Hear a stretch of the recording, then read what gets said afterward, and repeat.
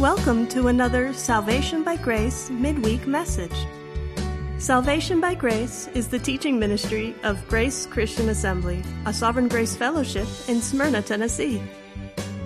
You'll find us on the internet at salvationbygrace.org. We are currently studying the Book of Psalms. So grab your Bible and join the congregation of GCA, along with our teaching pastor, Jim McClarty.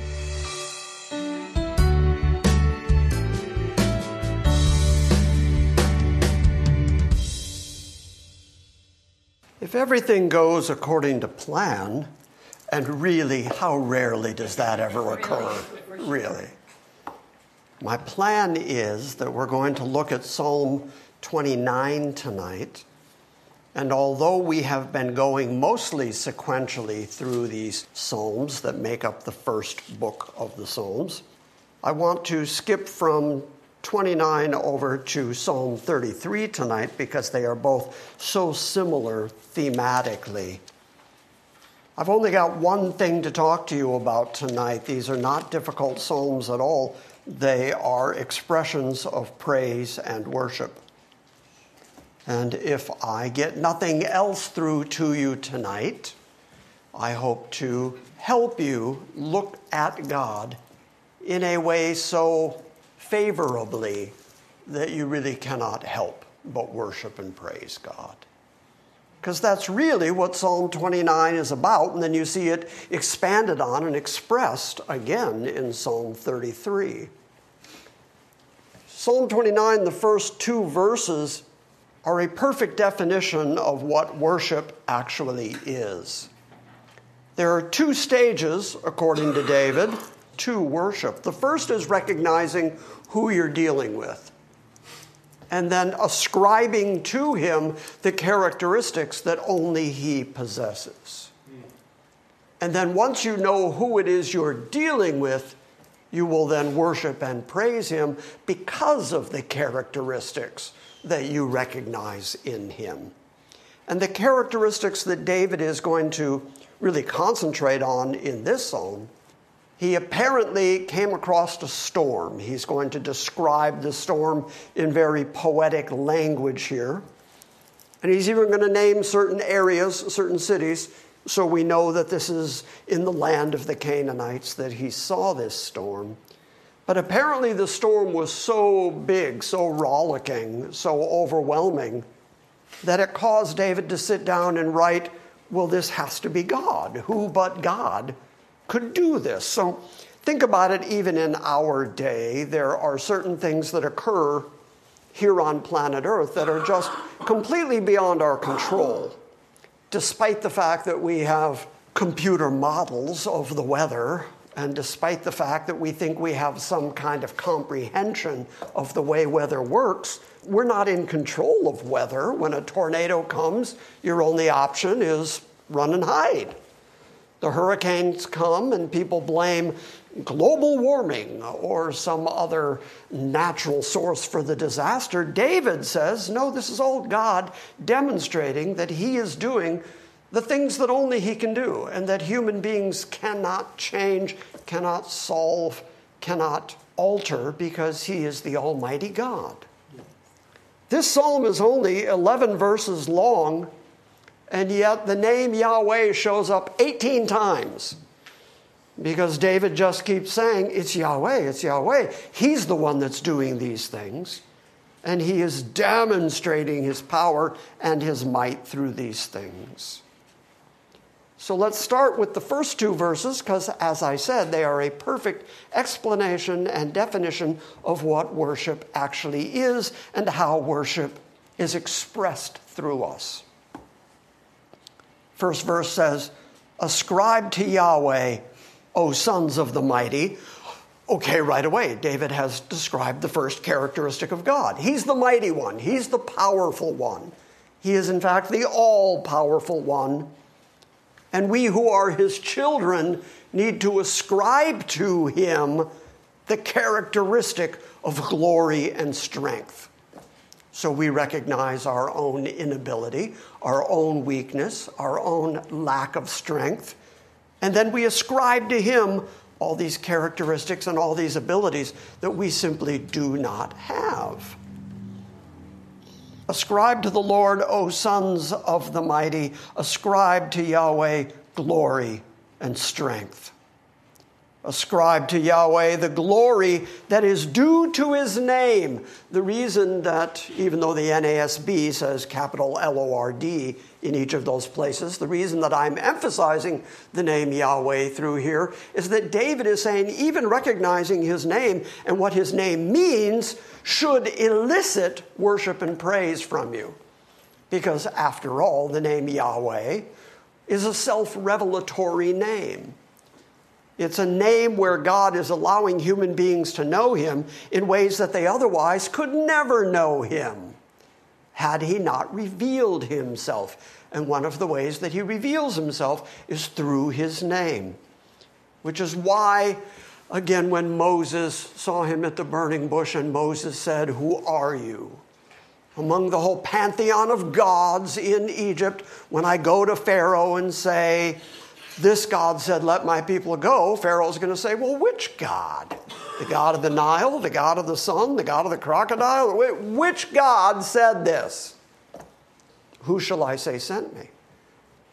And God reveals himself through his name. Tell him, "I am."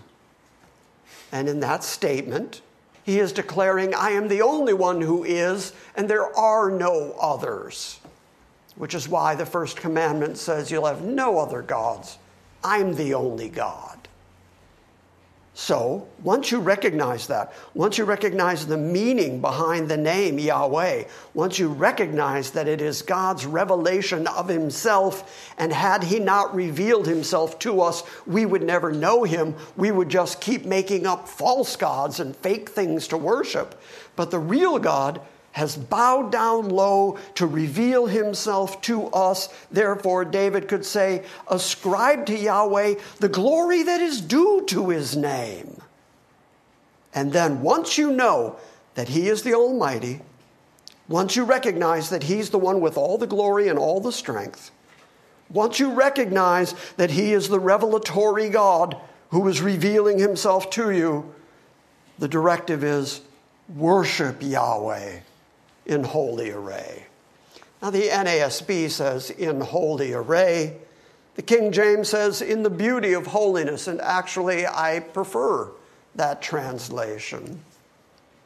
Holy array, you can hear that and say, well, what does that mean? Does that mean dress up nice? Does that mean dress like a high priest when you come to service? But the beauty of holiness is what's being expressed here. Because the holiness of God is indeed so far beyond us, so far above us, that it is indeed beautiful. So much of this world is ugly. And we use the word ugly to describe ugly Americans, or our ugly society, or the ugliness of war and famine and death. There is so much depravity and ugliness here among us humans that by contrast, God in his glory, in his holiness, in the exercise of his own righteousness, is nothing but beautiful. And so David says, recognizing that he is the beautiful Holy One, that his name is revealing himself, he lives in glory, he exercises his own strength, he is the Almighty, therefore worship the Lord in holy array. So the first part of worship is recognizing who he is and what he's like, what his characteristics are. The second part of worship is getting down in front of that one. Getting on your face, getting on your knees in front of the one who has all the glory, who has all the power, the one who has made everything. Have you seen the recent pictures that have been coming from the latest NASA telescope? The Webb telescope. They have pointed the telescope at corners of the sky that from the Earth, it looks like just an empty black area of the sky. And once the telescope was pointed at those empty areas, there were whole galaxies back there where we can't even see it. We look at it and say, well, that's just blackness there. And yet there's all this stuff going on there. We've never seen it. We just recently have gotten a glimpse of it for the first time. God knows every bit of it intimately. He created all of it. He calls it all by name. Okay, that's a pretty glorious God, especially when compared to you and me. We can't see it. We don't know it. He's known it ever since its existence. Okay, that's a characteristic of God. Now, knowing that characteristic of God, ascribe that characteristic to him and get down on your face in front of him, because he can do that and you can't. You see David's thinking? Yep. And it's just a perfect description of worship. It's a perfect inspiration for worship, to recognize God for who he is and what he is like and what his characteristics are, and then compare that to the incapability and the ugliness and the depravity and the sinfulness of human beings, and then recognize that distance between us and them and his beauty, and get down on your face in front of him and worship him because of who he is. And then he starts describing the storm. And he is going to describe it in poetic language, but it's not difficult language to understand. Verse 3 says, "The voice of Yahweh is upon the waters, and he is the God of glory, and he thunders. And Yahweh is over many waters." So he's upon the waters, and he's over the waters. He's in the waters. As you see the storm erupting, God is in the midst of all of it. I think, by the way, as we continue to talk about this storm, David seems to be talking about a very literal physical storm that he witnessed.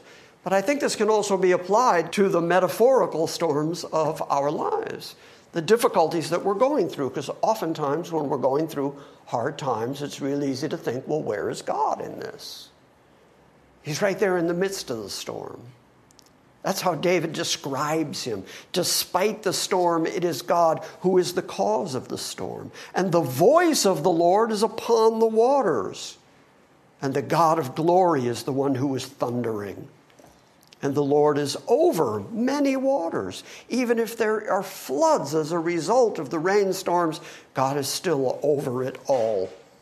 He is empowering it all.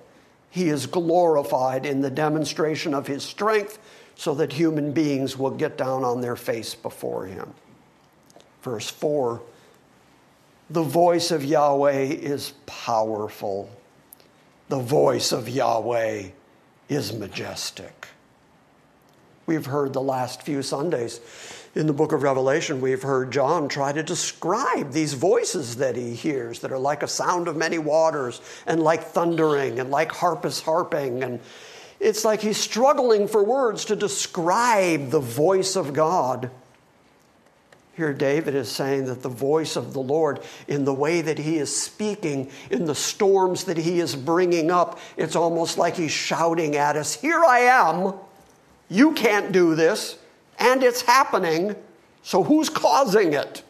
Clearly, God is saying, I'm causing it. I'm showing you myself right now, right here. And when I thunder, I am declaring my existence in the heavens. The voice of the Lord is powerful. The voice of the Lord is majestic. The voice of the Lord breaks the cedars. Yes, the Lord breaks in pieces the cedars of Lebanon.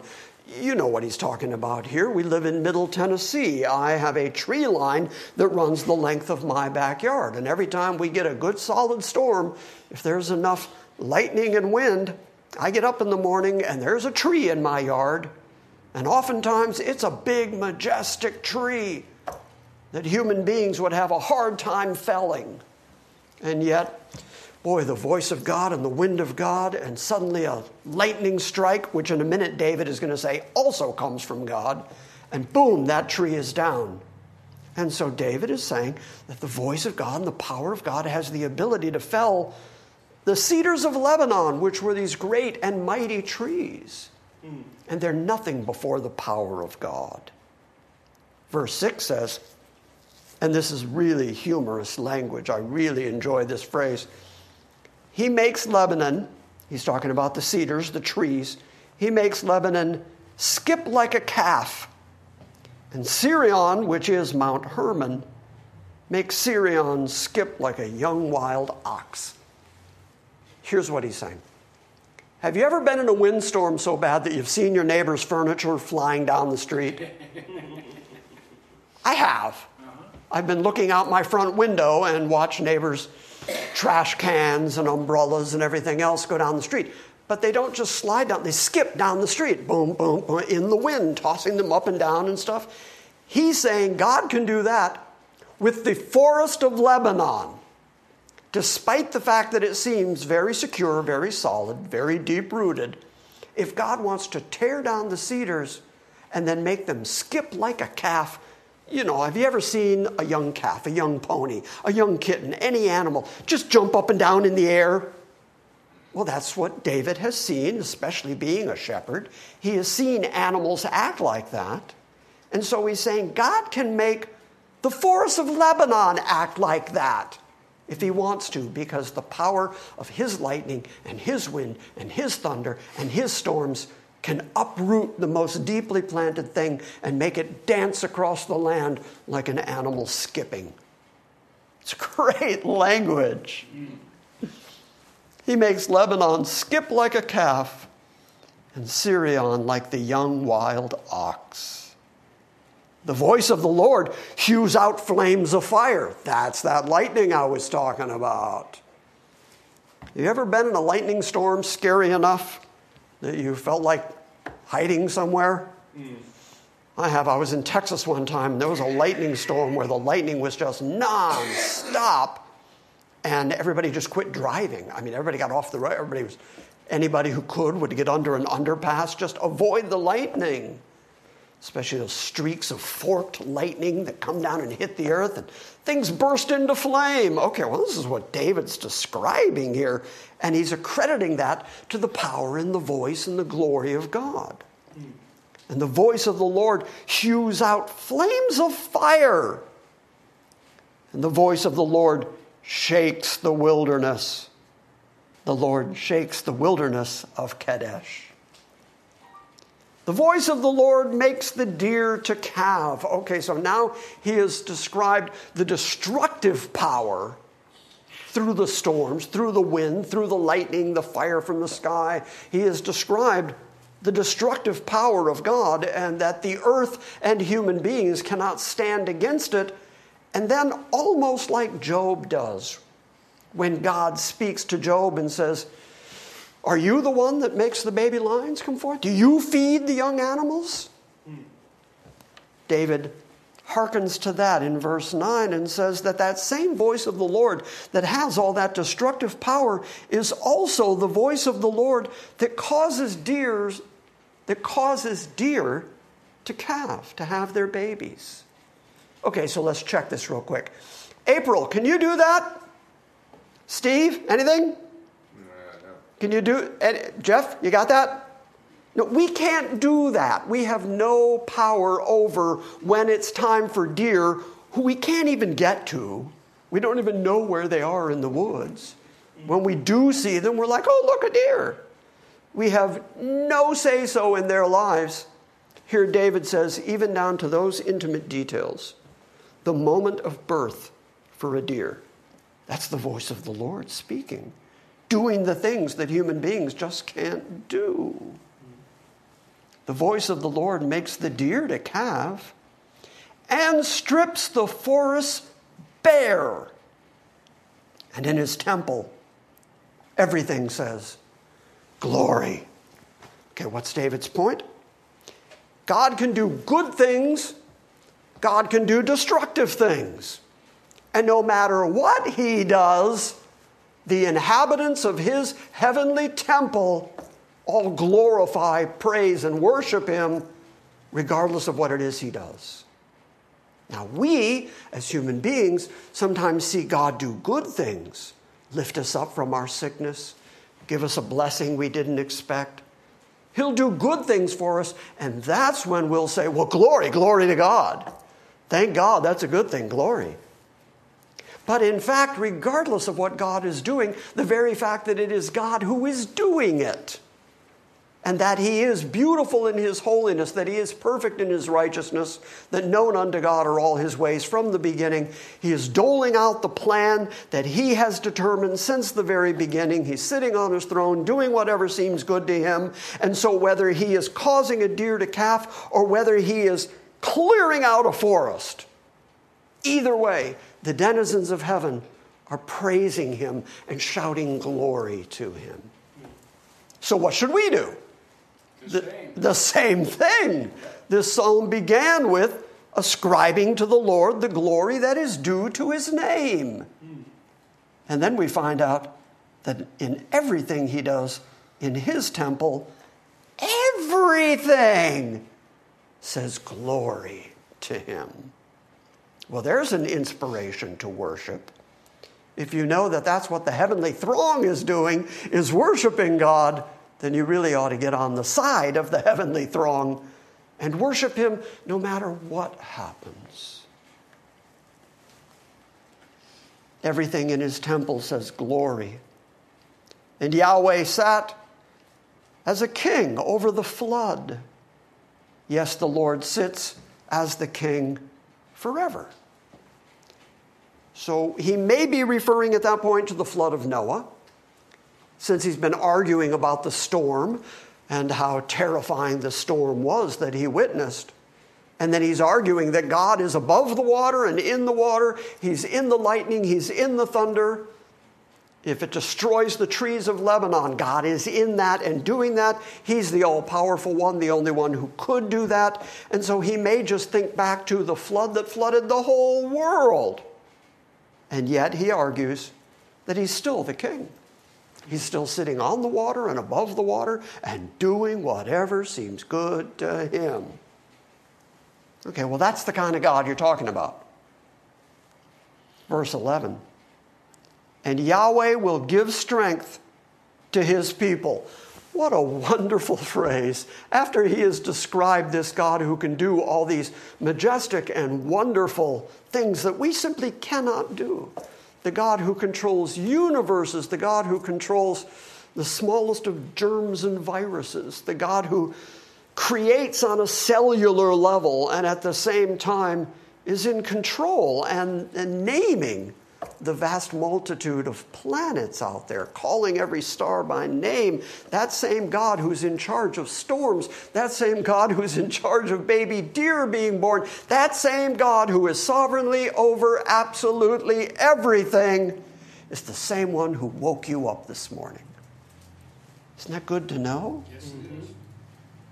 And if that's who he is, and then he took the time with you, how can you not worship him?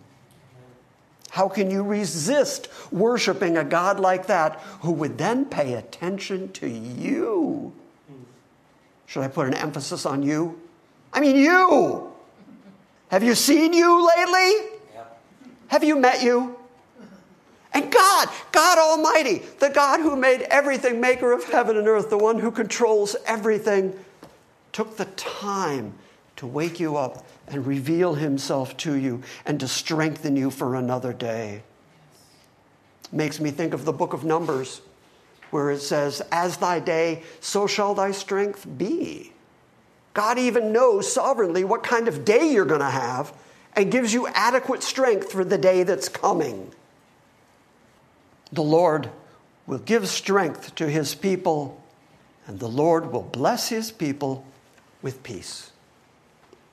The God who makes floods, the God who makes thunder and lightning, the God who's in charge of what time animals are born, the God who's in charge of universes, is the same God who gives you every blessing you have. You have to worship him. Mm-hmm. You need to get on your face before him. You need to recognize your sinfulness, your ugliness, your depravity, your inability, your incapability, and his complete almightiness. And then when you compare the two, how do you not get down on your face in front of him? Ascribe to the Lord, O sons of the mighty. Ascribe to the Lord glory and strength. Ascribe to Yahweh the glory due to his name. And worship the Lord in the beauty of holiness. turn to Psalm 33. Because now David is going to describe more about the worship of God. David, being a musician, is the one who arranged the Levites in courses to play music in the temple so that there would be continuous music in the temple of God, playing before God as a form, as a type of worship. And so as we go through the Psalms, we'll see several references to musical instruments. Psalm 33 is the first one that really lays out various instruments for you to play as you're worshiping God. As a consequence, it's pretty obvious that you can use musical instruments in the worship of God. A musical instrument, like the guitar that Jeff plays, is an inanimate object. Because it is inanimate sitting there, it can't sin, it can't do righteousness. It doesn't have a spirit, and it doesn't have a concept or a conscience of doing good or bad. The value of that instrument in worship is determined by the heart of the person playing it. Which is why so much of what is currently called worship in the modern church worries me so very much, because they have gone from using their instruments and their talents for the worship of God to direct people's attention to God.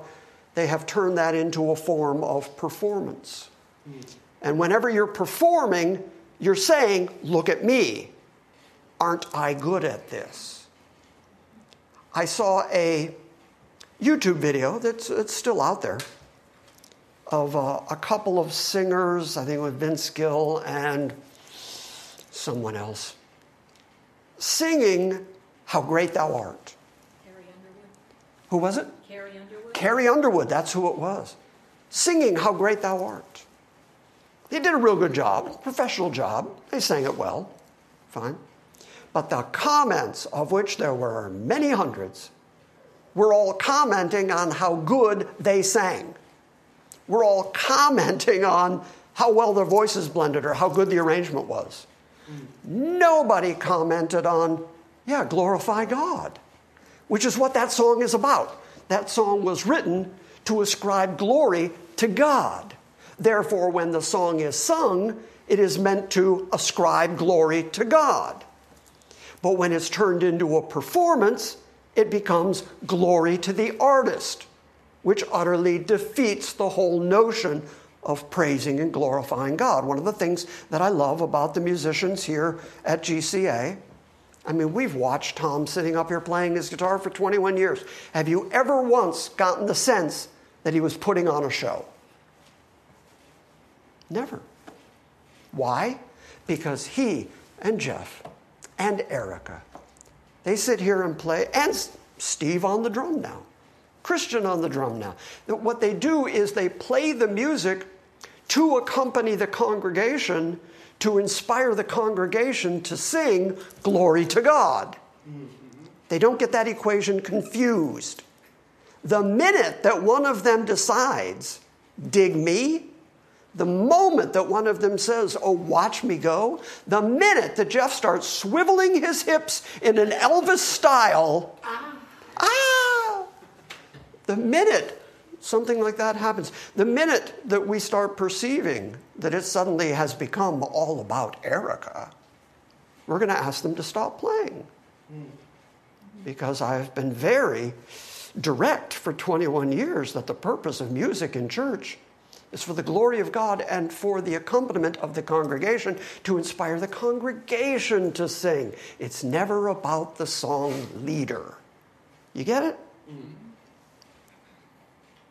Okay, so with that all in mind, Psalm 33 starts, sing for joy to Yahweh. That is one of the ways that we worship. It is a characteristic of Christianity for 2,000 years that we are a singing people. I like the fact that even though GCA is not a mega congregation, we sing. We sing heartily. We sing to the Lord. Not only because the Psalms say to sing to the Lord, but because of examples like Jesus at the Last Supper with his 12. That's a small group. after the Last Supper, it says they sang a hymn.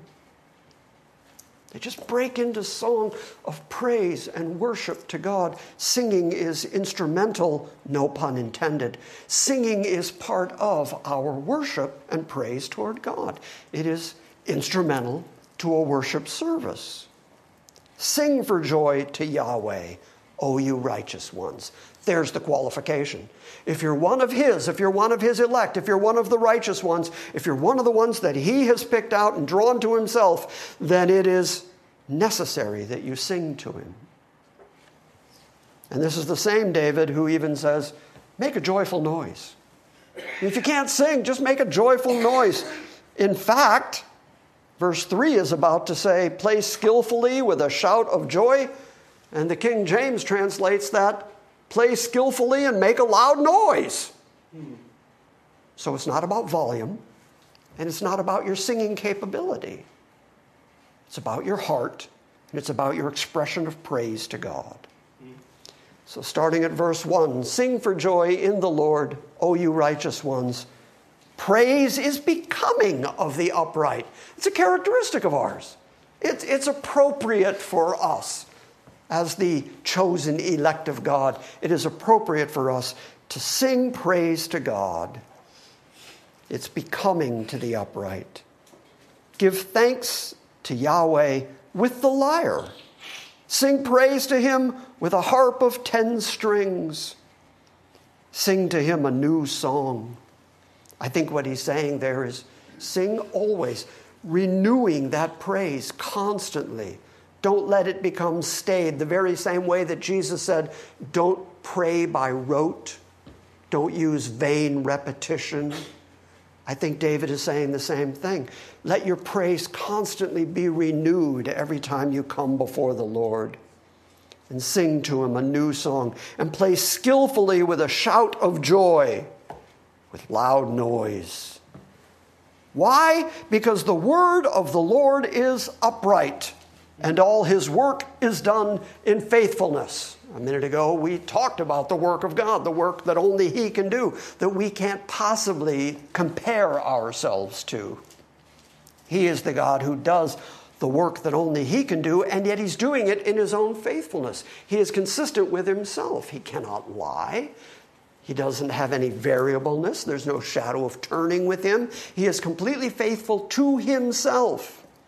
And all His work is done in that faithfulness of the promises and the covenants and the words that He has already put forward. Why? Because the Word of God is upright, which means upstanding, which means you can count on it. It's not a lie. It's the Word of the ever-living One. And because everything He says and does is done in faithfulness, you can trust it. Verse 5, He loves righteousness and justice. And the earth is full of the loving kindness of Yahweh. Here's an interesting description, because a moment ago I said there's so much ugliness in the world. And were it not for God, were it not for His intervention, were it not for His character and revelation of Himself, the world would be nothing but ugliness all the time.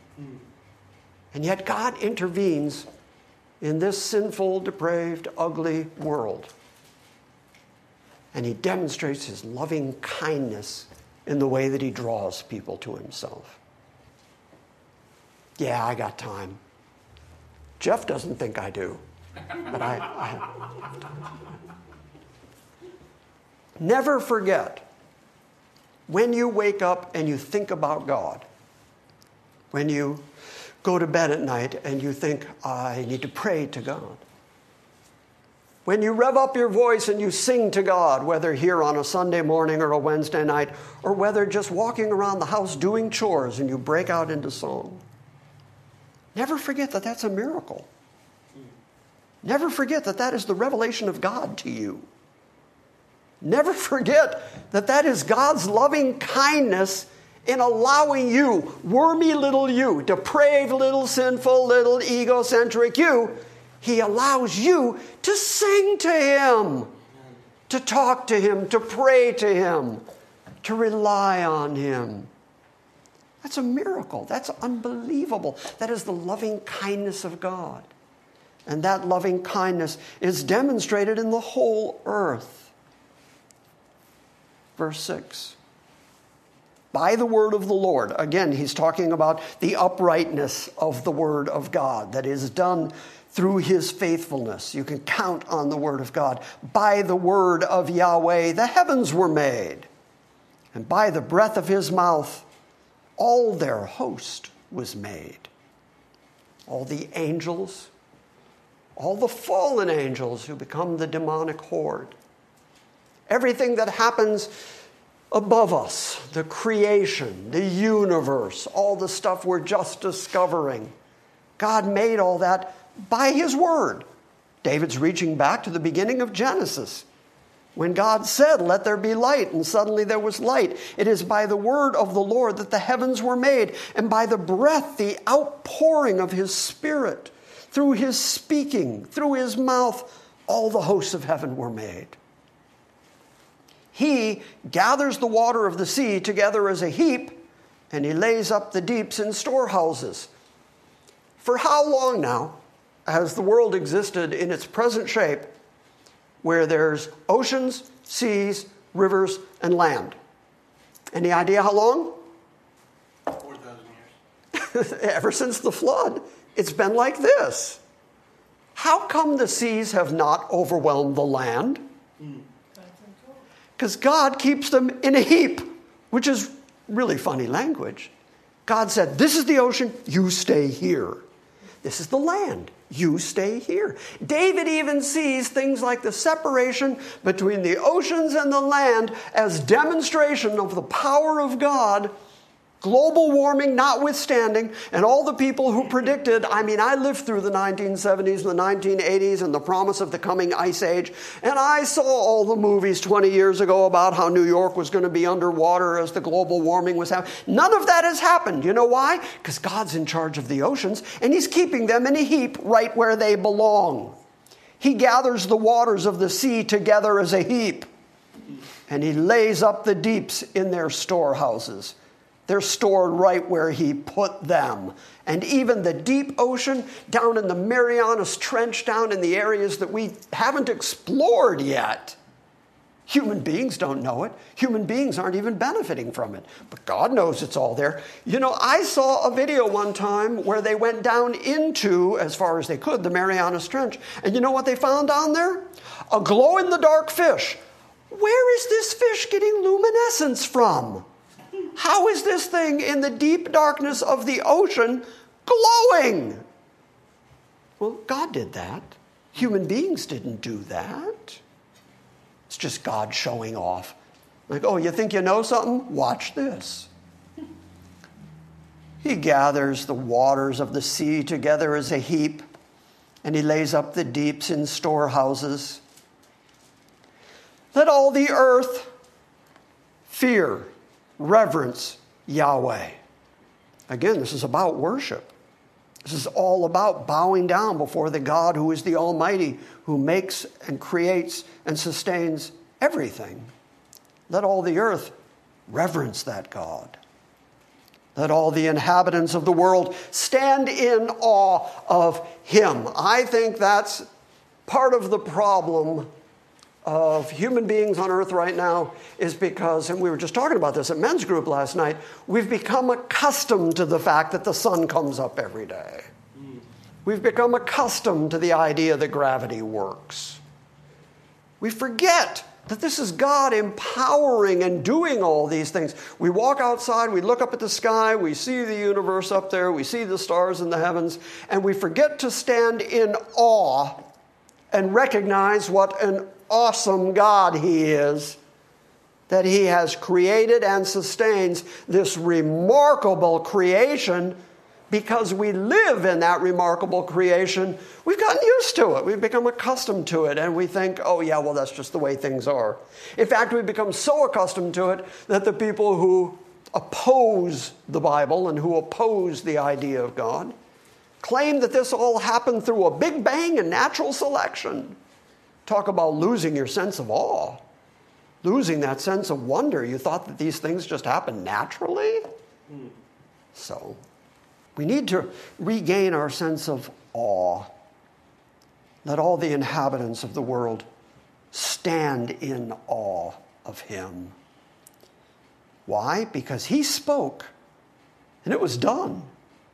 Okay, let's check again now that we're here. Myrna, can you do that?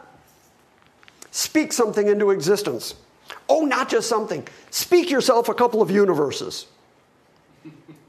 Yeah, you got nothing, do you? And yet, he did that. You don't even have the dirt. Yeah. In fact, if you went outside and got some dirt, that's not your dirt, it's God's dirt to start with. Yeah. So, he did do that. You can't do that. Shouldn't you be in awe of him? Shouldn't you be face down in the dust before him? Shouldn't you be marveling at the wonder of his grace and his loving kindness to somebody like you? Shouldn't you be perfectly willing to sing praise and worship that God? The only reason that people don't do that is because they've become used to it. Yeah, God was good to me yesterday, he's good to me today. That's just the way things are. We really ought to live in this constant state of wonder and this constant state of how awesome our God is, so that we're praising him and worshiping him with our very lives. Verse 9. All the inhabitants of the world stand in awe before him, because he spoke and it was done. He commanded and it stood fast. You know why the Milky Way is planted exactly where it is in the larger universe? That's where he put it. That's where he put it. And he didn't just put it, he planted it there. He planted it on nothing. He planted it on empty space. But it doesn't move. It stays right there in its place. The planets of our solar system, in their elliptical orbits around the sun, why does that keep working? We can't even make a watch that works that well. And yet his universe keeps moving, keeps performing, because he planted it. He made it stand steadfast on nothing. It's astounding. He spoke, it was done. He commanded it, and it stood fast. And then, after saying God is in charge of the whole universe and has created everything, and we ought to be in awe of him because of all of that, David then brings it down to God's relationship with human beings. He starts with the macro. He starts with God is in charge of everything that he's made. He spoke everything into existence, and he's in charge of everything, and he can destroy everything if he wants to. That's the Almighty God. Stand in awe and worship before him. But now let's see how he interacts with human beings. And very quickly, David eliminates the concept of free will. Verse 10. The Lord nullifies the counsel of the nations, and he frustrates the plans of the peoples. God does whatever he wants to do. And even though you can tell him, look, this is my plan, this is what I'm going to do, if it's not what he decides you're going to do, you're not going to do it. Nations can decide what they're going to do. Nations can decide that they're going to come up against Israel. Nations can decide that they're going to take God's people captive. Nations can decide, but they don't get to accomplish any of that unless God says so. Without his say-so, they just stand frustrated. And he nullifies, he makes nothing of the counsel, the ideas, the opinions of the nations, and he frustrates the plans of the peoples. The counsel of the Lord, on the other hand, the counsel of the nations, that gets frustrated. But the counsel of Yahweh stands forever. And the plans of his heart stand from generation to generation. He is unchanging.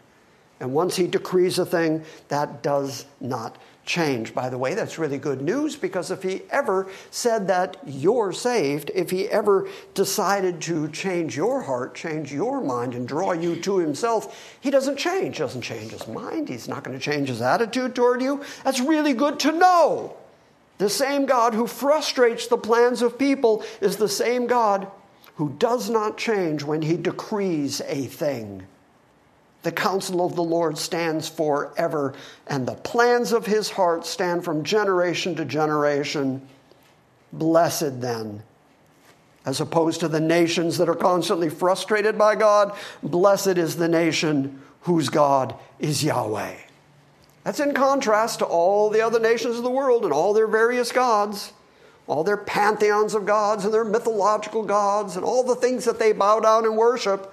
There is only one God who actually exists, and blessed is the nation whose God is Yahweh. David there is directly talking about Israel, because Yahweh is the God of Israel.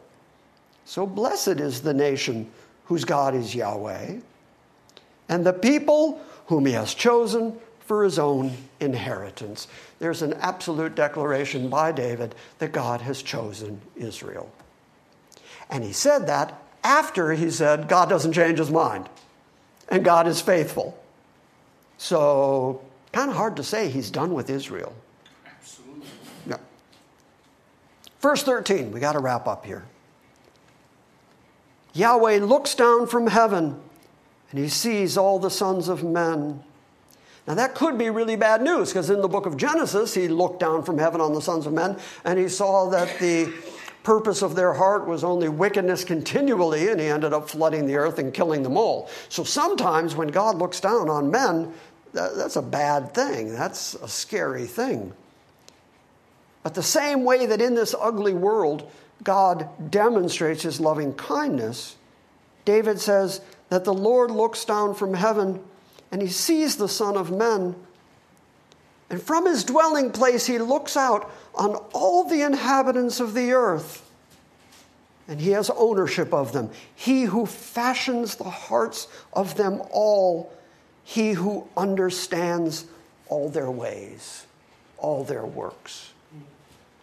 This is the God who knows, who takes pity on us because we are just dust. That's the loving kindness of God. The same God who could look down on the enemies of God and kill them all. It's the same God who looked down on Luann and said, "You're mine. I know what you're like. I know how you're made, and I'm not going to give up on you."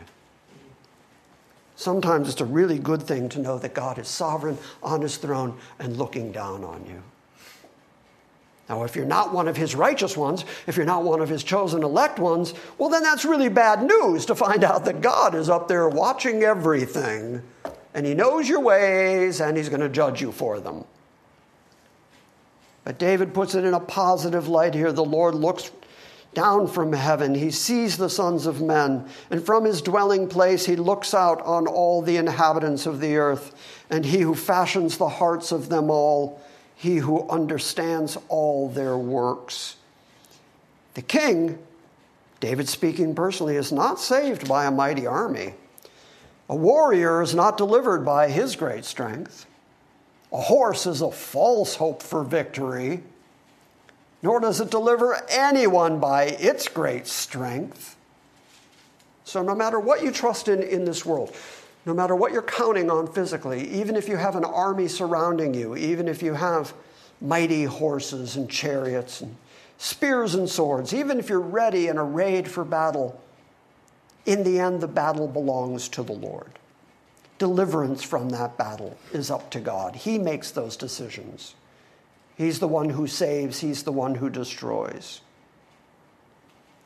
So verse 18 says, "Behold, the eye of the Lord is on those who fear him."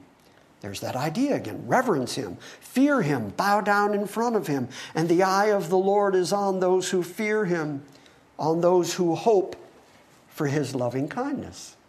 His loving kindness is in the world, and then we hope for that loving kindness.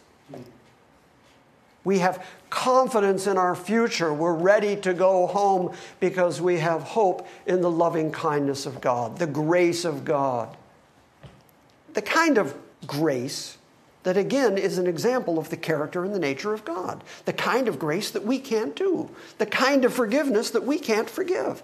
The kind of grace that only God himself can demonstrate. And that's why we fear him, and that's why we love him, and that's why we worship him. That's why we bow down before him, because the eye of the Lord is on those who fear him, on those who hope for his loving kindness. And what is our hope? That loving kindness will deliver our soul from death and then keep us alive in the famines. He's going to protect us through it all. He's going to protect us through the wars and the difficulties. He's going to protect us through the storm. Verse 20, our soul waits for Yahweh. He is our help. He is our shield. For our heart rejoices in him because we trust in his holy name. There it is again, the holy name of Yahweh.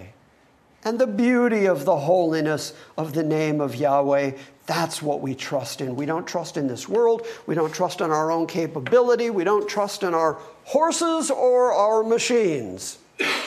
What we trust in is God. He's going to get us through the difficulties of this life, and our heart rejoices in him because we trust in his holy name. Let your loving kindness, O Yahweh, be upon us, according as we have hoped in you. That is what worship's about. Amen. That's why I put those two psalms together, because David not only told you your inspiration for worship, but then he told you what worship looked like. That you would know who God is, what his characteristics are, that he has the ability to do things that human beings just can't do, that he's willing to upset and frustrate the plans of human beings. He brings about storms. He sustains you through the trials and wars of this life. And therefore, I say again, as David did, get on your face. Worship that God. And with everything that is within you, never take that for granted. Worship that God, because he didn't have to reveal himself, but he did, and he revealed himself to you. How do you take that for granted?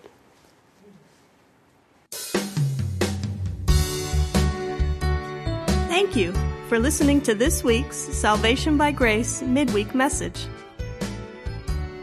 We encourage you to visit our website at salvationbygrace.org for books, Q&As, and our ever-expanding archive of audio sermons.